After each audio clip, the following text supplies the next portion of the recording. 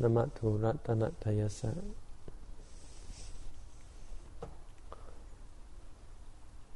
Tonight is our weekly English talk. And so tonight I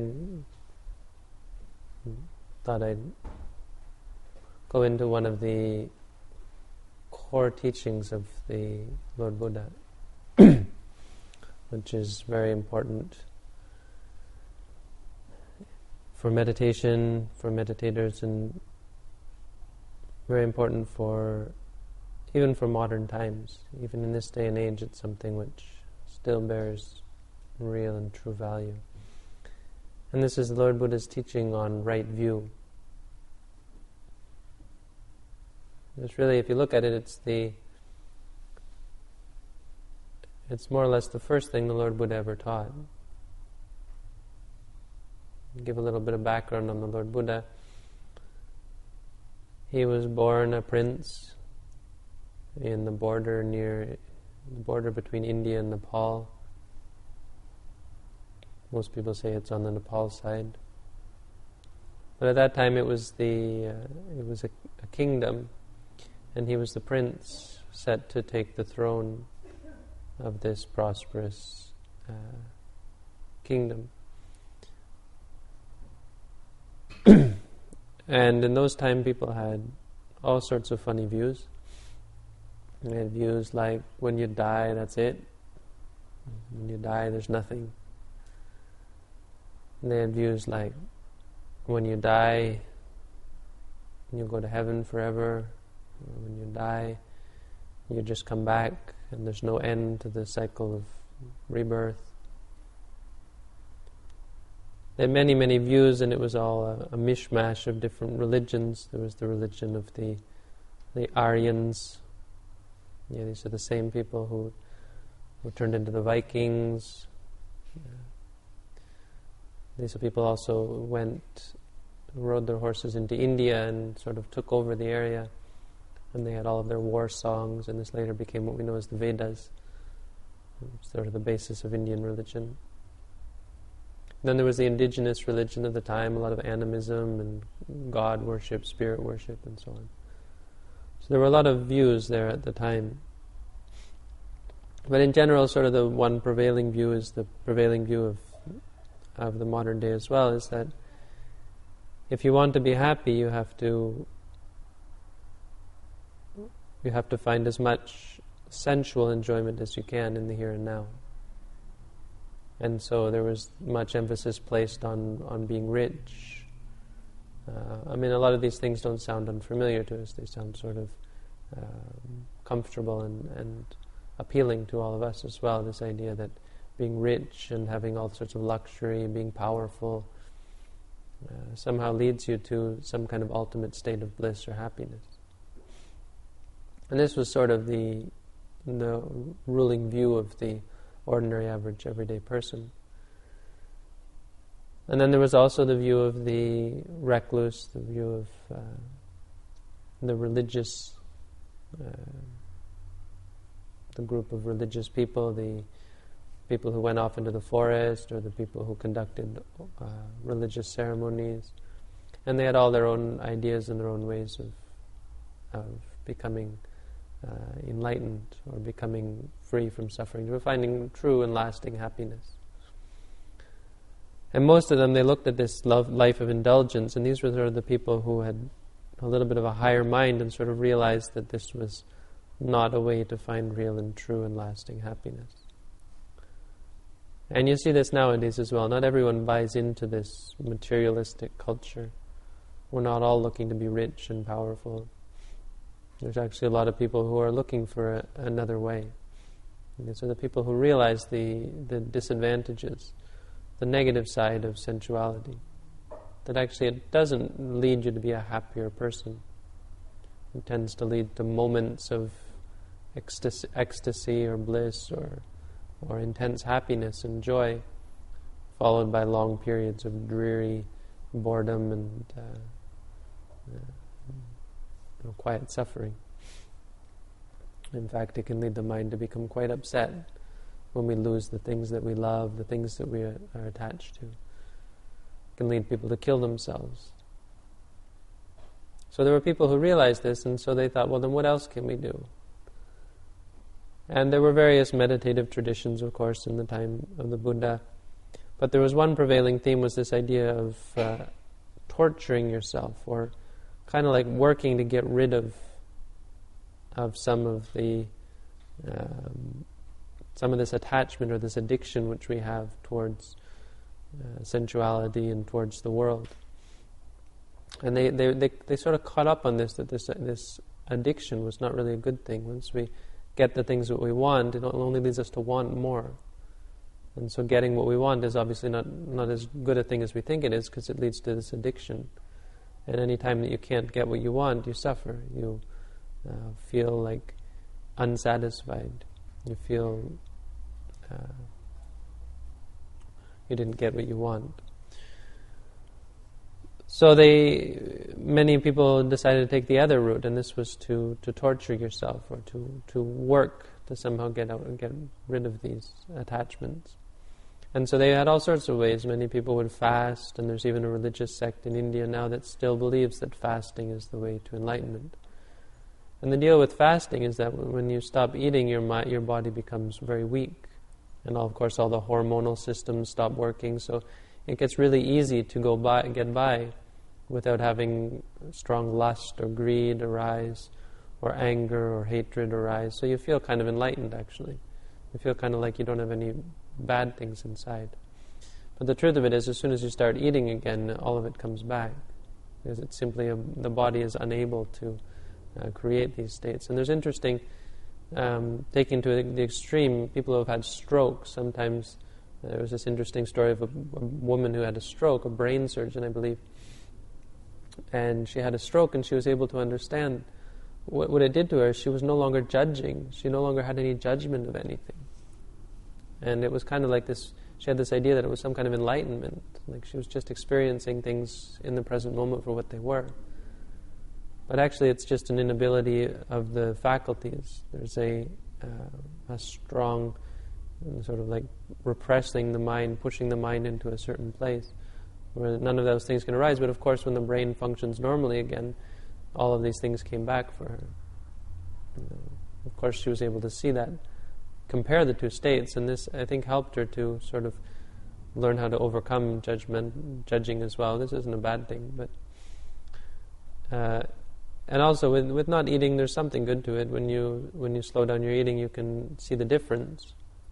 But if you get the wrong idea that you're just stopping eating is somehow going to make you enlightened, and so you fast to death thinking that you're going to somehow become enlightened, it really doesn't work that way. You do have to come back, and you have to be able to see the difference, and you have to be able to deal with these emotions, so that when the hormones arise, when you see something you like and it leads the hormonal system to start working, you're able to see these hormones simply as a bodily function.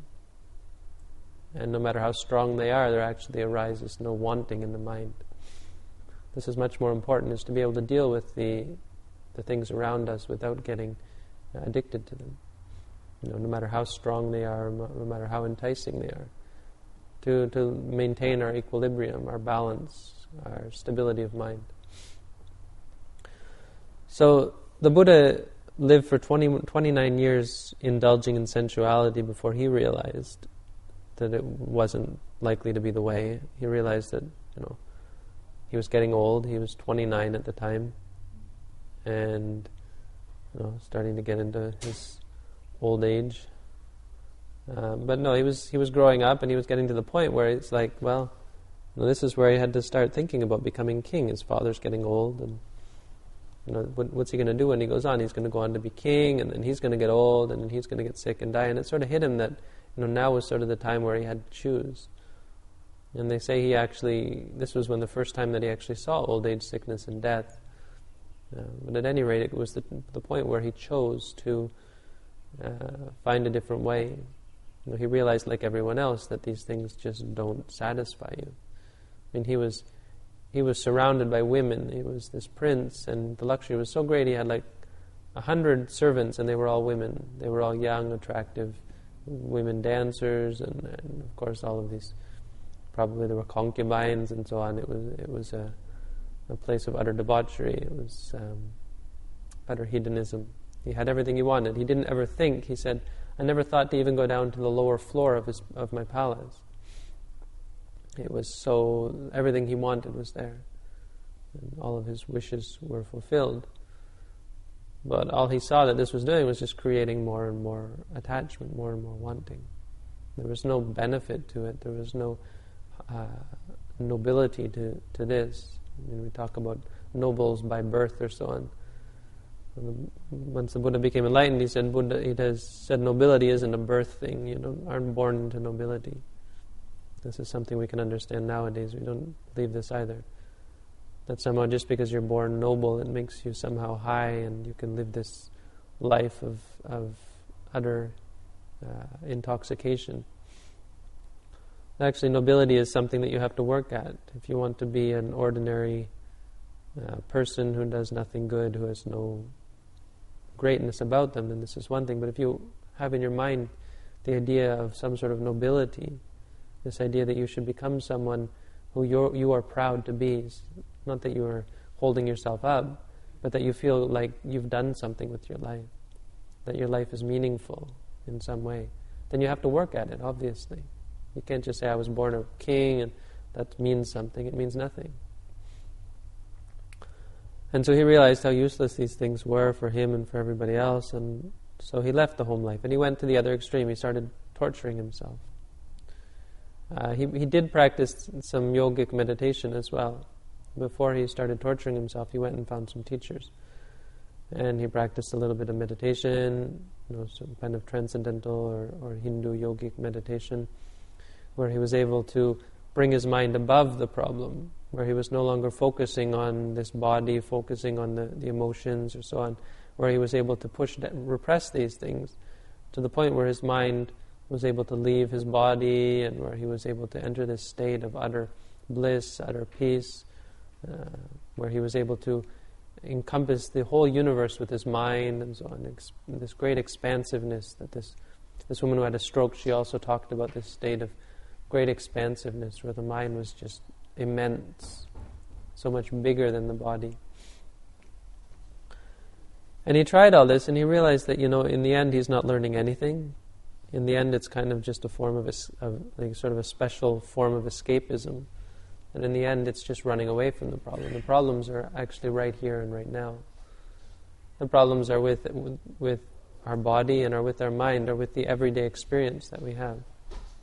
When we see something, it makes us want it. When we hear something, it makes us hate it, or so on. When we have good food, we become intoxicated with the taste, and so on. And these are the problems right here and now. We don't have to go anywhere to look for the sickness.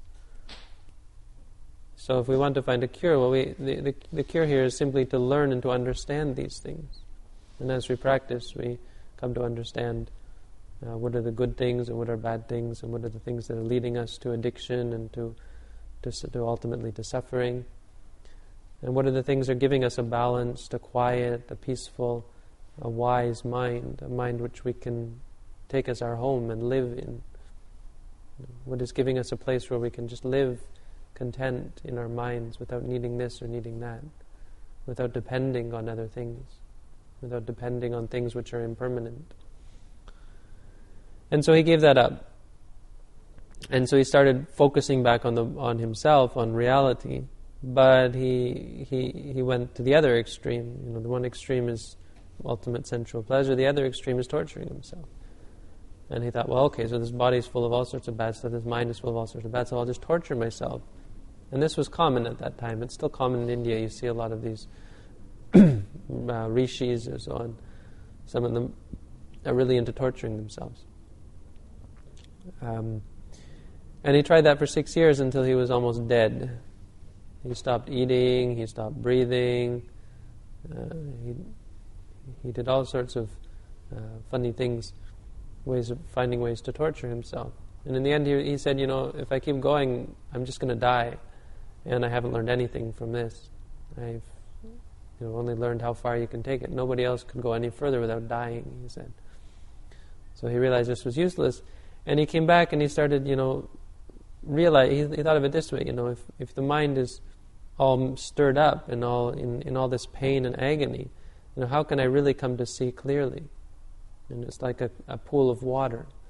When the water is all muddied up, you can't see clearly. So he said, well, okay, then I'll sit and I'll start to calm my mind down. And so he calmed his mind down, starting to just watch, just slowly ease into the reality of the situation, of his experience. And he realized that this was actually beneficial, and he was actually learning something.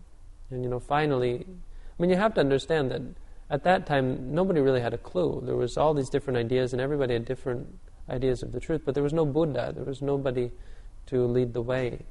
And for all of us meditators, it seems kind of like, well, wasn't he just missing the obvious, this whole being mindful, staying in the present moment, and so on? And the answer is, there was nobody that we have now. We didn't have a Buddha at that time. We somehow take for granted sometimes what sort of influence the Buddha has had on modern intellectual thought. What influence he had on Greece, on what influence he's had even on modern psychology. If you talk to therapists or so on, quite often they're using the Buddhist teachings, the Buddhist psychology. They're using Buddhist meditation as sort of a framework for how to help people out of their stress. And so the Buddha was just coming to it for the first time. And this is not an easy thing to do when you don't have a teacher. He was teaching himself the way, and this is what we say was so special about the Buddha. He didn't need a teacher. If you think just of morality, if you've never heard, most people in this world, it's not that they don't want to keep these moral precepts, it's they've never heard anybody say that these are wrong. It's never occurred to them. No one that they respect has ever said, killing is wrong, stealing is wrong, and so on. And when you don't hear these things, when you don't have anybody teaching them, it's just something that you take for granted, that these things are okay to do, that these things there's no need to change. And so what the Buddha was realizing was a new way, something that nobody had ever come to before. He'd gone to both extremes, and he found what he called the middle way. This is the way of never indulging in anything, never letting your mind follow after anything, simply staying with the reality of the present moment. But at the same time, not repressing anything, this torture, this denying yourself the full experience of things. So when you feel such pleasure, sometimes you feel bodily pleasure, when it comes up, you let it come up.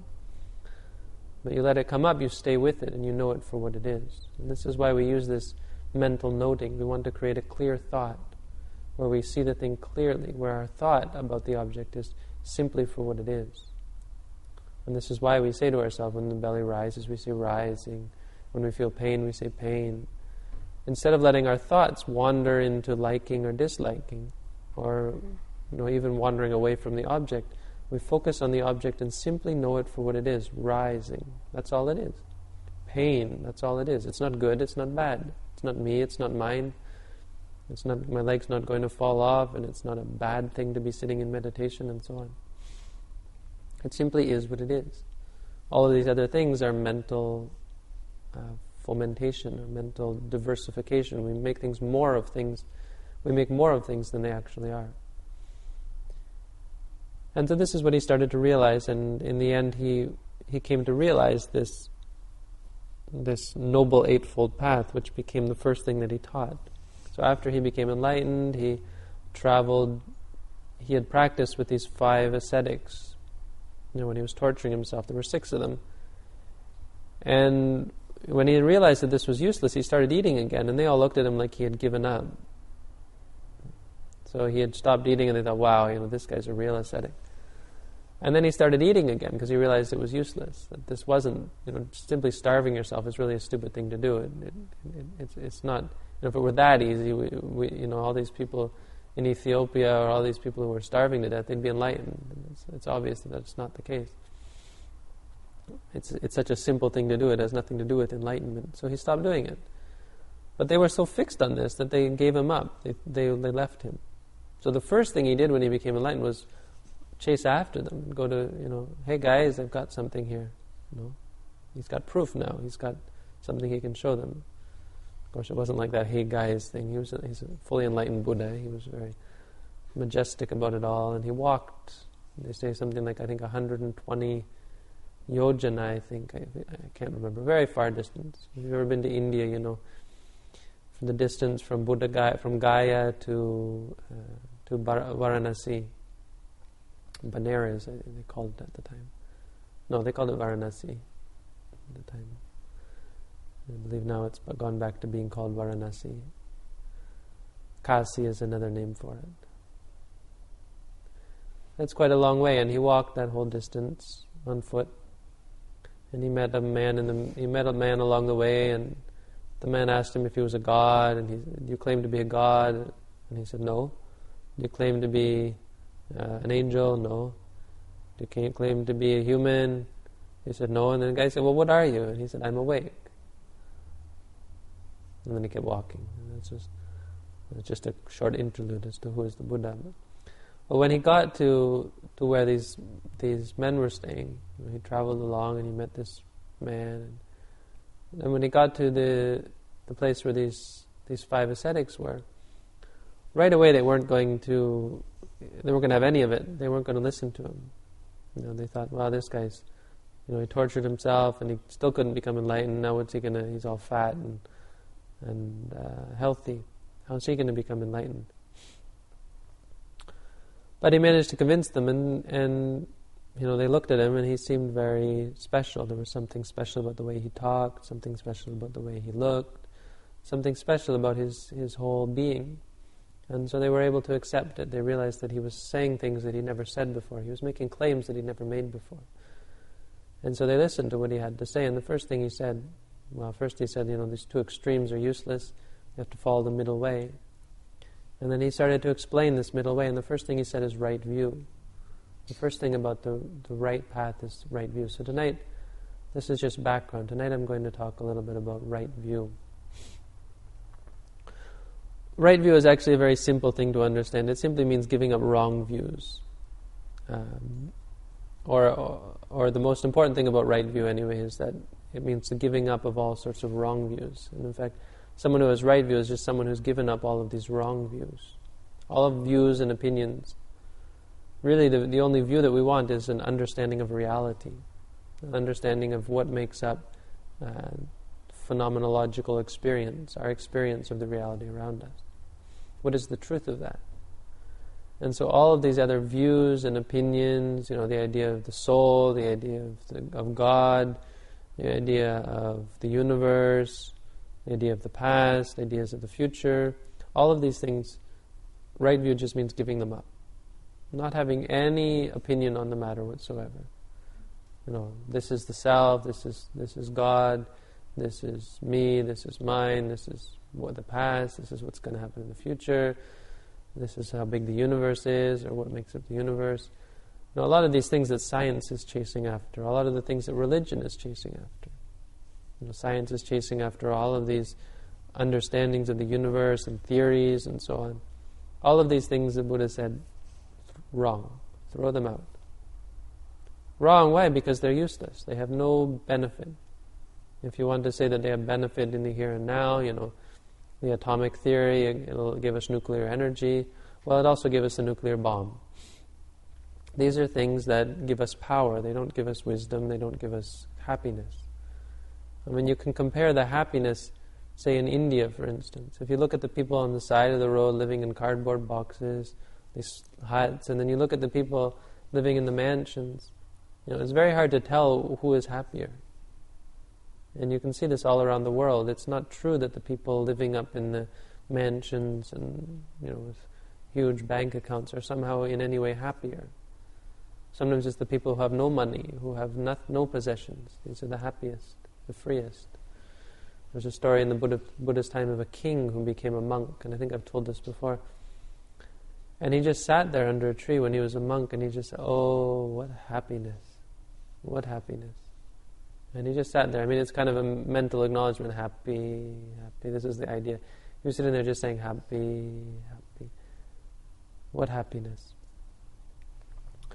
And all the monks thought, well, this guy's, he's got to be thinking about when he was a king, and he's sitting there,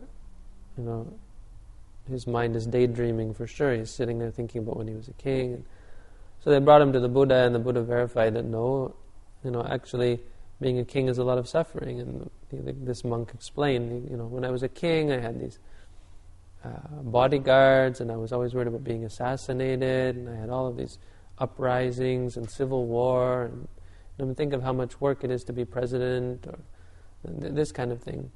And when he became a monk, when he gave it all up, he was like, wow, what peace, what happiness. What a life this is. So we have all of these views and ideas, and in the end, when it comes right down to it, most of them, or all of them, all of our opinions are really useless for us. You can even have the opinion, if you have this opinion that, say all formations are impermanent. Everything that arises has to cease. If you have this opinion, it's useless to you. It's not that it's not true. In fact, it's a very important insight that comes from meditation practice. But if it's just an opinion, it's useless. You can sit there and say to yourself, all formations are impermanent. You're not any wiser for it. You can even sit there and think about it. Sit there and think, yesterday is gone, or this morning I was tired, now I'm wide awake. This morning I was hungry, now I'm full. This morning it was hot, now it's cold. Everything's impermanent. It does you no good. It's useless. It's maybe a little bit useful. It helps you understand, this is what I have to learn.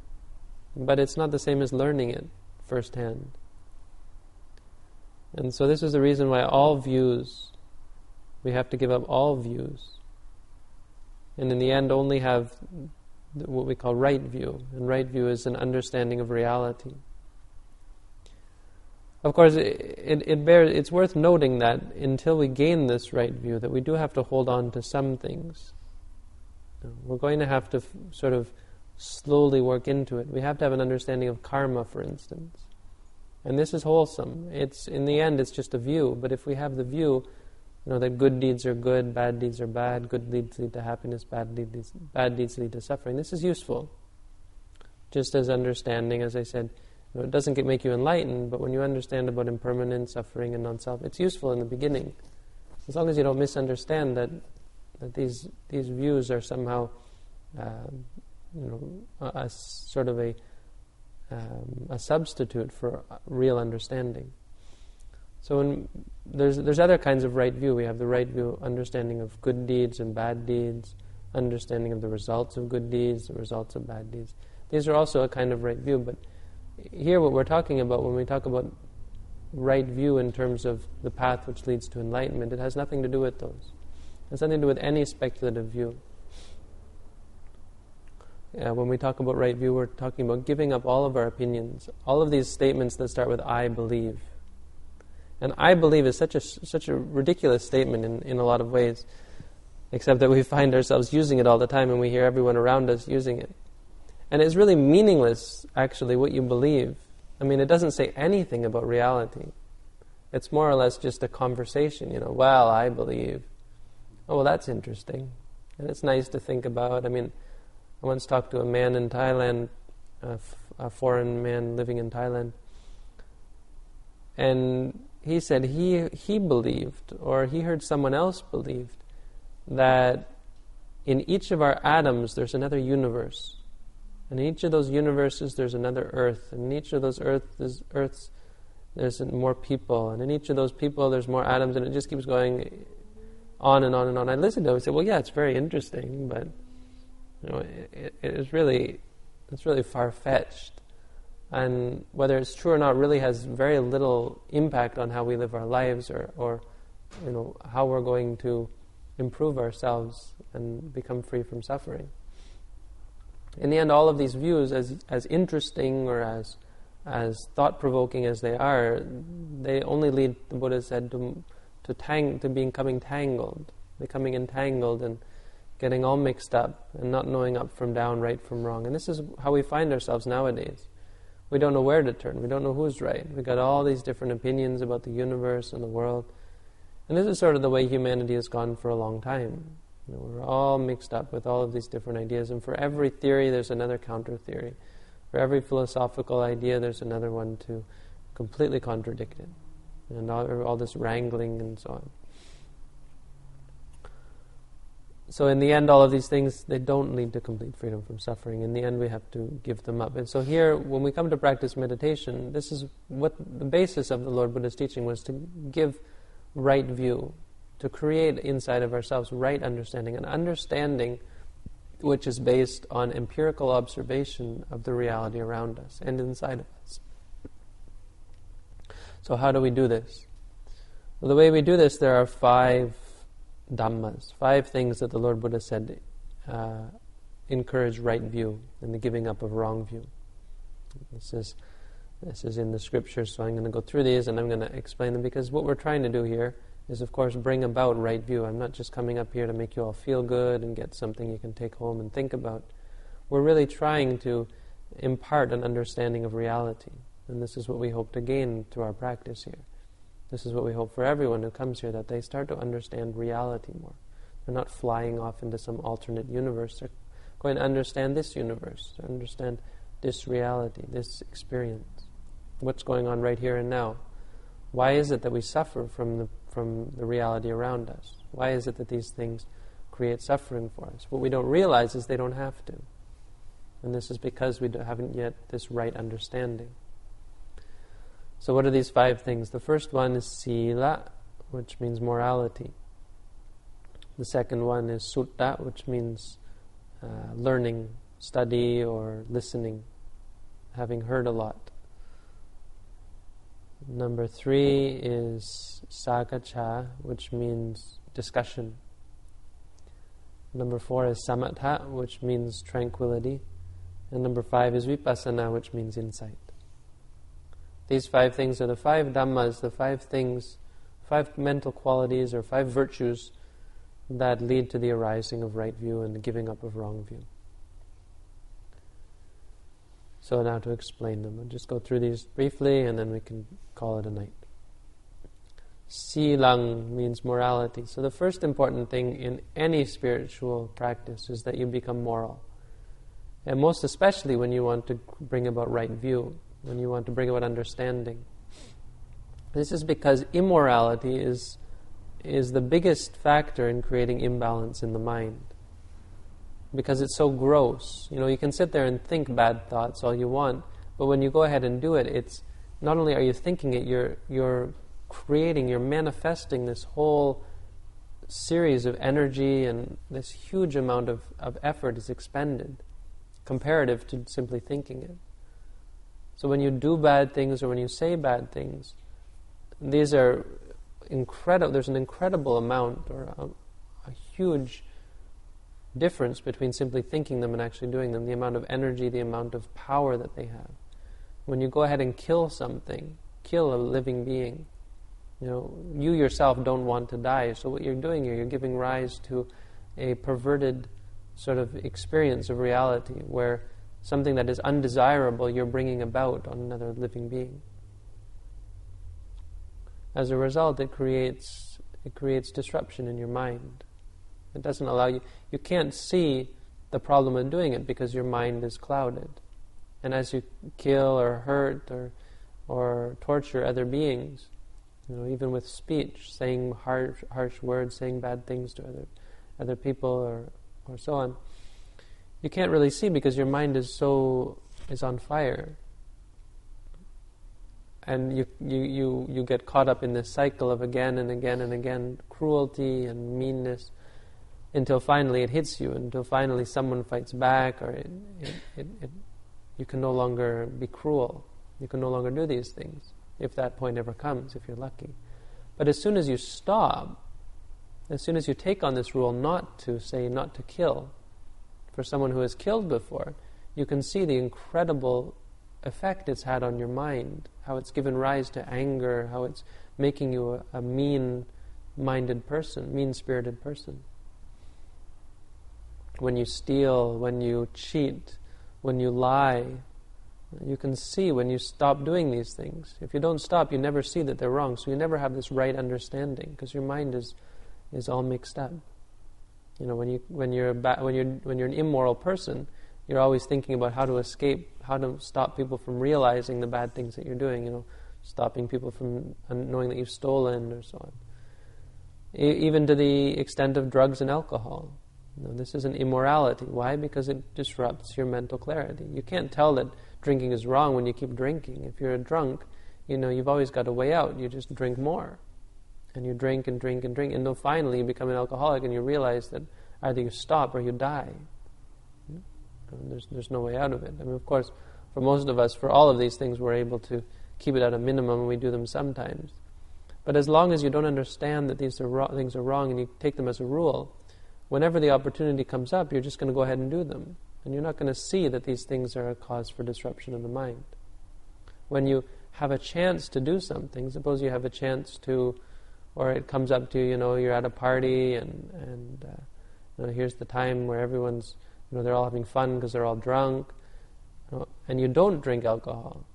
And you get to see the addiction. You get to see how our ordinary state is just not good enough, right? How we have to sit there and everyone else is having fun, and our natural state is somehow not good enough for us. And we start to see that we're actually living in a state of a state of dependence, where we can't. Our ordinary state, our natural balanced state of being, is not enough for us. It's not enough for us because of our dependence on these things, because we don't ever bring the strength, create the strength in ourselves to just stand our ground and say, no, I don't need these things. No, these things are not beneficial to me. These are things which cloud the mind, things which disrupt my state of peace, my state of balance, my state of harmony. When you can do this, then you start to see the difference. You start to see how strong you are, how independent you are, how free you are. Freedom, it's amazing how moralities, refraining from doing things actually makes you free. We think freedom is, I can do whatever I want. I'm not going to listen to you. I had one guy, I was working with him, and I tried to get him to stop drinking, and he got so angry at me. He was like, I can drink if I want. I know it's right. We think this is freedom. We hate it when people take away our freedoms. But actually it's such dependence, it's such slavery. We're a slave to our emotions. We're a slave to our desires. When we give all these things up, when you talk about monks not being able to listen to music, not being able to go out and this and that and all of these things that monks can't do, we think, wow, what a such freedom that they've taken away from themselves. And in fact, it's such freedom to not need these things, which is such a difficult thing. It's impossible for most of us. We're slaves to these things. Why is ordinary sound not good enough for us? Why do we need this special sound that we call music? Why can't we just listen to the ordinary sound? Why can't all sound be music to us, as an example? Why can't all food be delicious? Why can't everything we experience be just fine the way it is? Wouldn't that be much nicer than having to depend on this kind of experience and not this kind of experience? Morality is, of course, in this way, the first thing that we need in our spiritual journey, our spiritual understanding. Because until we stop doing these things, we can't see the negative effect of anger, the negative effect of greed, because it's too strong in our minds, and we're cultivating it. We're living it all the time. We're like drunk. We can't see the problem of being drunk. It's impossible to tell a drunk that there's something wrong with, explain to them the disadvantages of inebriation. And they just can't see it. They're drunk. When you stop doing it, then you can start to see. This is the first one. The second one, suttang, means studying. So this is where I said, yes, okay, granted that it's important for us to study. There is benefit from, me giving a talk like this, for instance. If the Buddha had never taught, had never gone out and explained to people, what are the 4 foundations of mindfulness, how do you practice meditation, how do you come to understand what is reality, what is just illusion, and all of these teachings that the Lord Buddha gave about about immorality. If he didn't teach morality, how could people know what are the things that lead your mind to become disrupted and distressed and upset, and so on. So suttang is also very important. If you don't have a teacher, it's very, very difficult to understand what is real and what is not real. So here, all of us, we rely on the Buddha, who we say was a very special person who was actually able to understand these things for himself. For most of the rest of us, I don't think it's quite likely that we're going to. I mean, for myself, I know for sure I would have been, if I hadn't had advice and guidance on the Buddha's way, to the extent that I have, there's no way I could be on the right path now. I would have gone on to live my life probably living quite a different life and unable to experience this, this great freedom which comes from morality, which comes from concentration, which comes from understanding. Because, of course, there'd be no morality. If there's no morality, the mind is not focused. If the mind is not focused, then it's impossible to see clearly. So we need this sort of teaching. It's important that we do study. Listening to my talks is certainly not enough. It's important that we come and we do learn some of the, you have to learn the technique of how to meditate. You have to learn some of the theory behind it. You have to come to really understand, wow, a lot of these things that I believe are actually just views. We have to understand from a theoretical point of view as well. So this is why, in fact, listening to the Dhamma, you can actually become enlightened. It's such a quick, becoming enlightened doesn't take time. It has nothing to do with time where you have to say, okay, I have to practice this many years and I'm going to become enlightened. These 5 monks, when they were sitting listening, one of them became, you can say he saw the truth for the first time. He became an enlightened individual of a certain level. He had seen the truth, but he still had more work to do, but he saw the way to go. Just by listening to the Buddha's teaching. And this is, of course, because he put it into practice when he was listening. When we talk about reality, well, what's the reality of this experience? The reality is not what I'm teaching you. What I'm teaching you is all concepts. Every word I say is only a concept in your mind. You know what this word means. You can put sentences together and it creates a certain chain reaction in your mind. And it creates thoughts of your own. Maybe you like it, maybe you don't like it.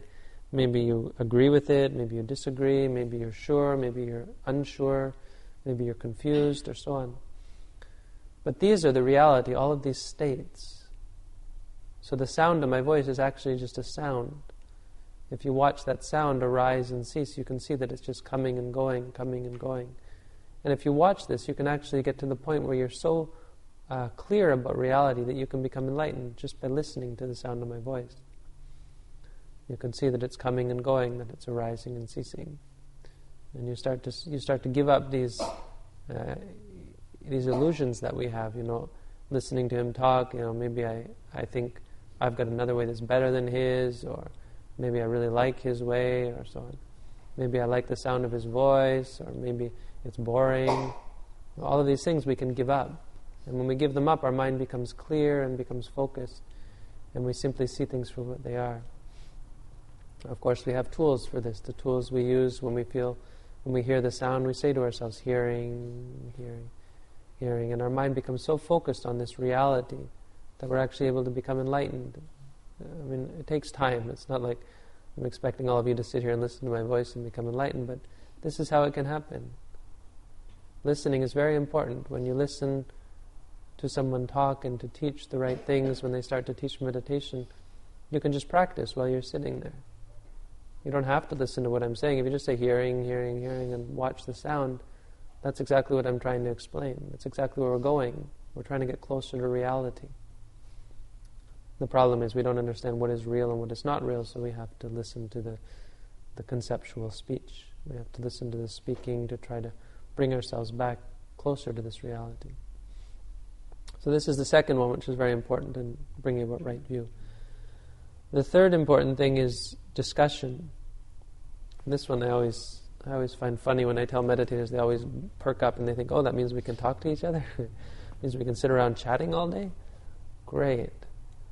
But no, discussion here means discussing with someone who has a degree in this kind of thing, to give an example, or to use a turn of the phrase, to use a phrase. To have a degree means someone who has some understanding in this, someone who has practiced, someone who has gone through the practice already. It means discussion with one's teacher. So in this case, it was discussion with the Buddha. What happened was, this one monk became a Sotapanna. He saw the truth for the first time, we say. So this put him on the right path. He was already okay. It was like, okay, so he understands and he's going to practice in the right way. But these other guys still have no clue, really. They're kind of confused. So for the next 4 days, the Buddha had to teach them. And he spent the next 4 days teaching them about, what was the right practice, what was the wrong practice. When this arose, trying to teach them how to get over this experience or that experience. Because some people would sit there and they'd see bright lights. Some of these monks, when they saw these bright lights, they think, oh, that's the way to go, and they'd follow after these bright lights or so on. And so he had to teach them, okay, this is just bright lights. Just say to yourself, seeing, or just know it for what it is. And this is called discussion. This is where the teacher comes in. This is why you need a teacher. You can't expect to just sit at home and practice. You take the basic practice at home and just practice, and somehow you're going to become enlightened.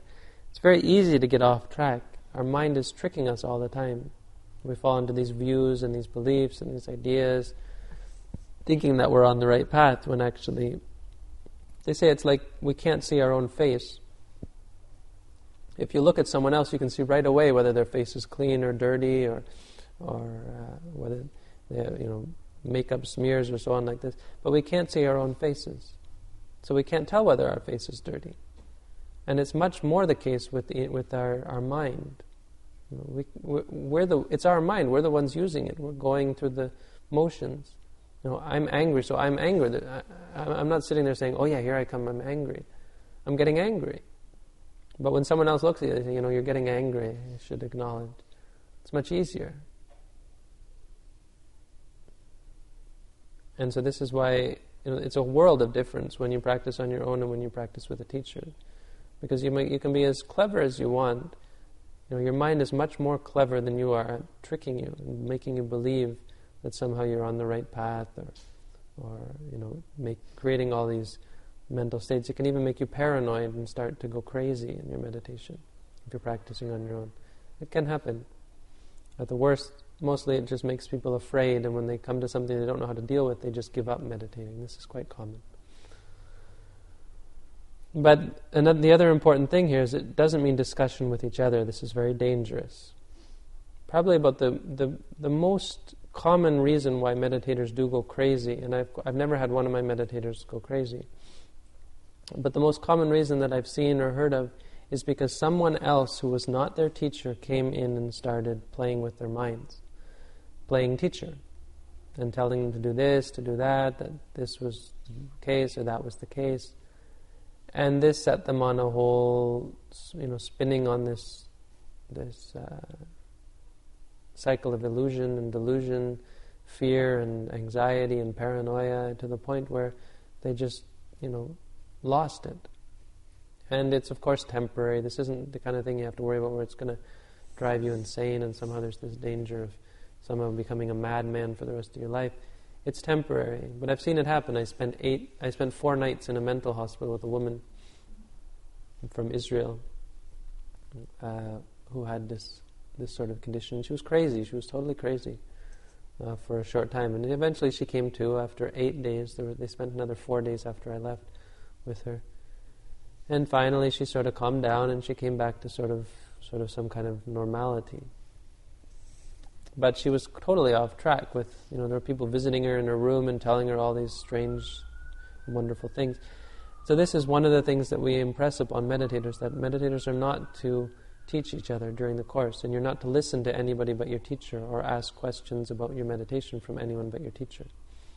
If it's about the meditation technique, then we allow for the people who are on staff to answer questions, technical questions about your practice. But it should be nothing about the meditation practice itself. There should be no instruction about how to deal with certain conditions, or how to understand certain conditions, even if you think you've got the right answer. This is a very important thing, because the teacher, is setting the meditator up on a certain path and trying to keep them. Sometimes the teacher has to be very delicate about what they give at what time. The teacher doesn't just sit there on the first day and give them everything they need to know. Every day you have to give them exactly what they need on that day. It's actually a very delicate sort of process. You have to keep bringing the meditator back to the present moment. When someone else comes, they can just throw them right off, especially they don't know where the meditator's at, they don't know what their condition is. Maybe they themselves are not meditating, and of course they themselves have not gotten sufficient training as a teacher. Even if they have, it'd be like a doctor giving medication to someone who was taking medication from another doctor. It's unprofessional. It's wrong, and it causes lots of problems. So discussion here means discussion with your teacher. This is another sort of, some people sometimes have questions. I've heard people have bad opinions about our techniques, saying that we're somehow going against the Buddha's teaching by having reporting sessions. They think that somehow we're giving the meditators some kind of, giving them enlightenment somehow, that somehow we're trying to enlighten them by our words or so on, and we have this special technique, and so they ridicule it. And so here we have the Buddha's words himself, that this discussion is a very important part of creating right view. And the right view here is creating what is right practice. So when meditators get on wrong practice, when they think that bright lights are somehow a sign of enlightenment, or even knowledge or understanding, suddenly they have these epiphanies and they think they're enlightened all of a sudden. It's up to the teacher to bring the meditator back on track and have them acknowledge the good things that arise, the things which are not the path, so that they are able to understand what is the path, and that is simply to see clearly everything that arises, not taking anything as special or different from anything else, simply seeing that everything arises and ceases. And so you can say this all at once, but if you're not there guiding the meditator every day, they very easily forget what it is that you've taught them. I can teach you all I want tonight, but for you to take it back and to put it into practice is a whole different thing, and it really has very little success in the long term. It's important that you meet with the teacher on a regular basis, so they can assess your condition and your attachments, and that they're able to give you. Doesn't mean we sit there and we see someone who's full of anger and we say, you're just an angry person, get over it. In fact, you have to be very subtle about it. More often you're very much going around the issue and teaching them very lightly, but there's a technique to it. And it's very important. It's a whole different world, practicing on your own and practicing with a teacher. This is something I'd like to impress upon everyone, that it gives you the wrong idea. So this is wrong view. How do you get over wrong view? You have a teacher, someone who's gotten over it, who's gone through it, who's been there, who understands what is maybe a little bit more about reality. In fact, even there's cases of people who simply have studied all of the Buddha's teaching and understand it on an intellectual level, being able to teach people to become enlightened when they themselves are only ordinary people. They've maybe never practiced for themselves. But when someone comes, they're able to say, the Buddha taught this and this, and the person, wow, and they just take it back, and it really hits them, and they go and they practice, and they become enlightened. And the teacher turns out to be an ordinary, everyday individual.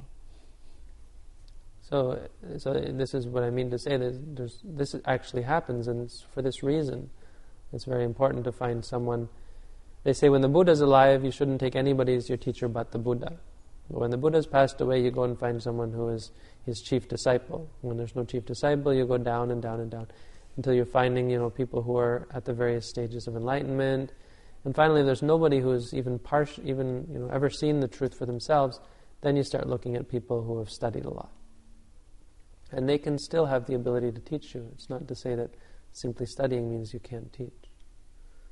It certainly means that you won't become enlightened yourself, which is much more important, but as meditators, we don't have to pick and choose that much. We look for people who are learned, and we look for people who seem to have practiced for themselves and seem to have some measure of understanding and insight for themselves. So this is the third thing which brings about right view. The fourth thing is samatha, or tranquility. And this simply means bringing your mind to focus, bringing your mind to concentrate to the point where you don't have any emotional outbursts, where you're not judging things, not getting overjoyed about things and not getting upset about things, where your mind is just peaceful and calm and focused on the present moment. So when you focus on the rising and the falling, for instance, in the beginning it's very difficult, and you get really stressed out over this because you're trying to force it and you can't even stop yourself from forcing it, and there's lots of pain in the body and the mind is wandering here and wandering there. It's very difficult, and the mind is full of hindrances, liking, disliking, wanting this, wanting that, not wanting this, not wanting that, until your mind settles down. And when your mind settles down, this is when you're able to start to understand things. First you can understand the difference, that wow, this is where real happiness is. When your mind first starts to settle down, and this is when you see all these great things, you realize what you've been missing out on, chasing after all this sensual pleasure, giving you this brief bursts of ecstasy, is actually minuscule compared to this wonderful state of prolonged ecstasy, happiness, peace, bliss, which comes from meditation. This pure, unadulterated state of happiness, which has nothing to do with addiction. Of course, it can become addictive, this is true. But at the moment, there's no sense of liking it. There's no sense of wanting for anything. Your mind is just peaceful, it's just calm. And when you come out of it, you can find yourself wanting it or trying to get back there and thinking, whoa, that was a really good, craving it in some sense. So it is still dangerous, but this is something that gives you an understanding of the difference between happiness, seeking external happiness, and happiness that we can find inside. It's not enough, and it's important to understand that that tranquility is simply a formation. It's something we create temporarily. If you work, for instance, if you work very, very hard at practicing transcendental meditation, you can gain these transcendental states. But equally so, when you stop working at them, they disappear. Why? Because it's not based on understanding. Wisdom is something completely different, and this is the fifth thing that leads to right view.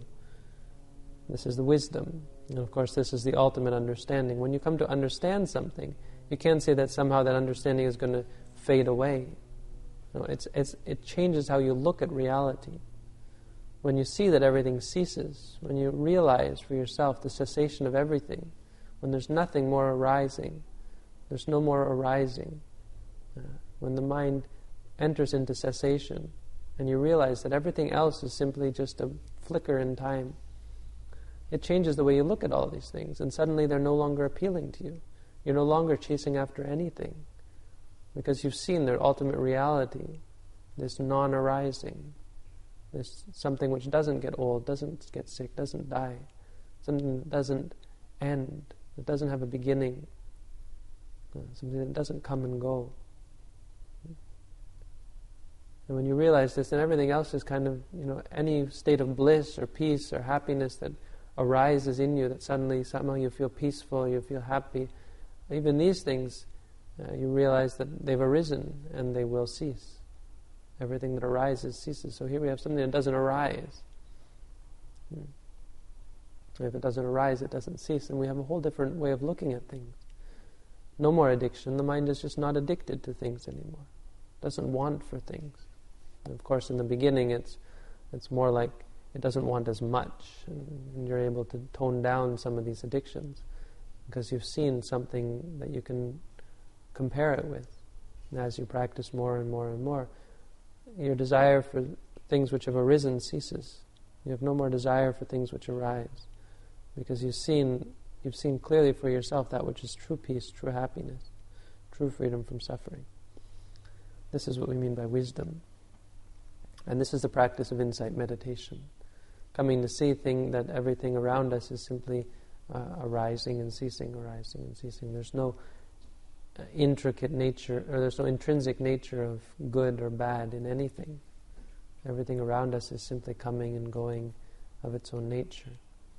Coming to see things for what they are, not judging things, and not getting confused or misinterpreting or giving rise to wrong view about things. So Vipassana meditation, the teaching of the Lord Buddha, is simply to see things as they are, here and now.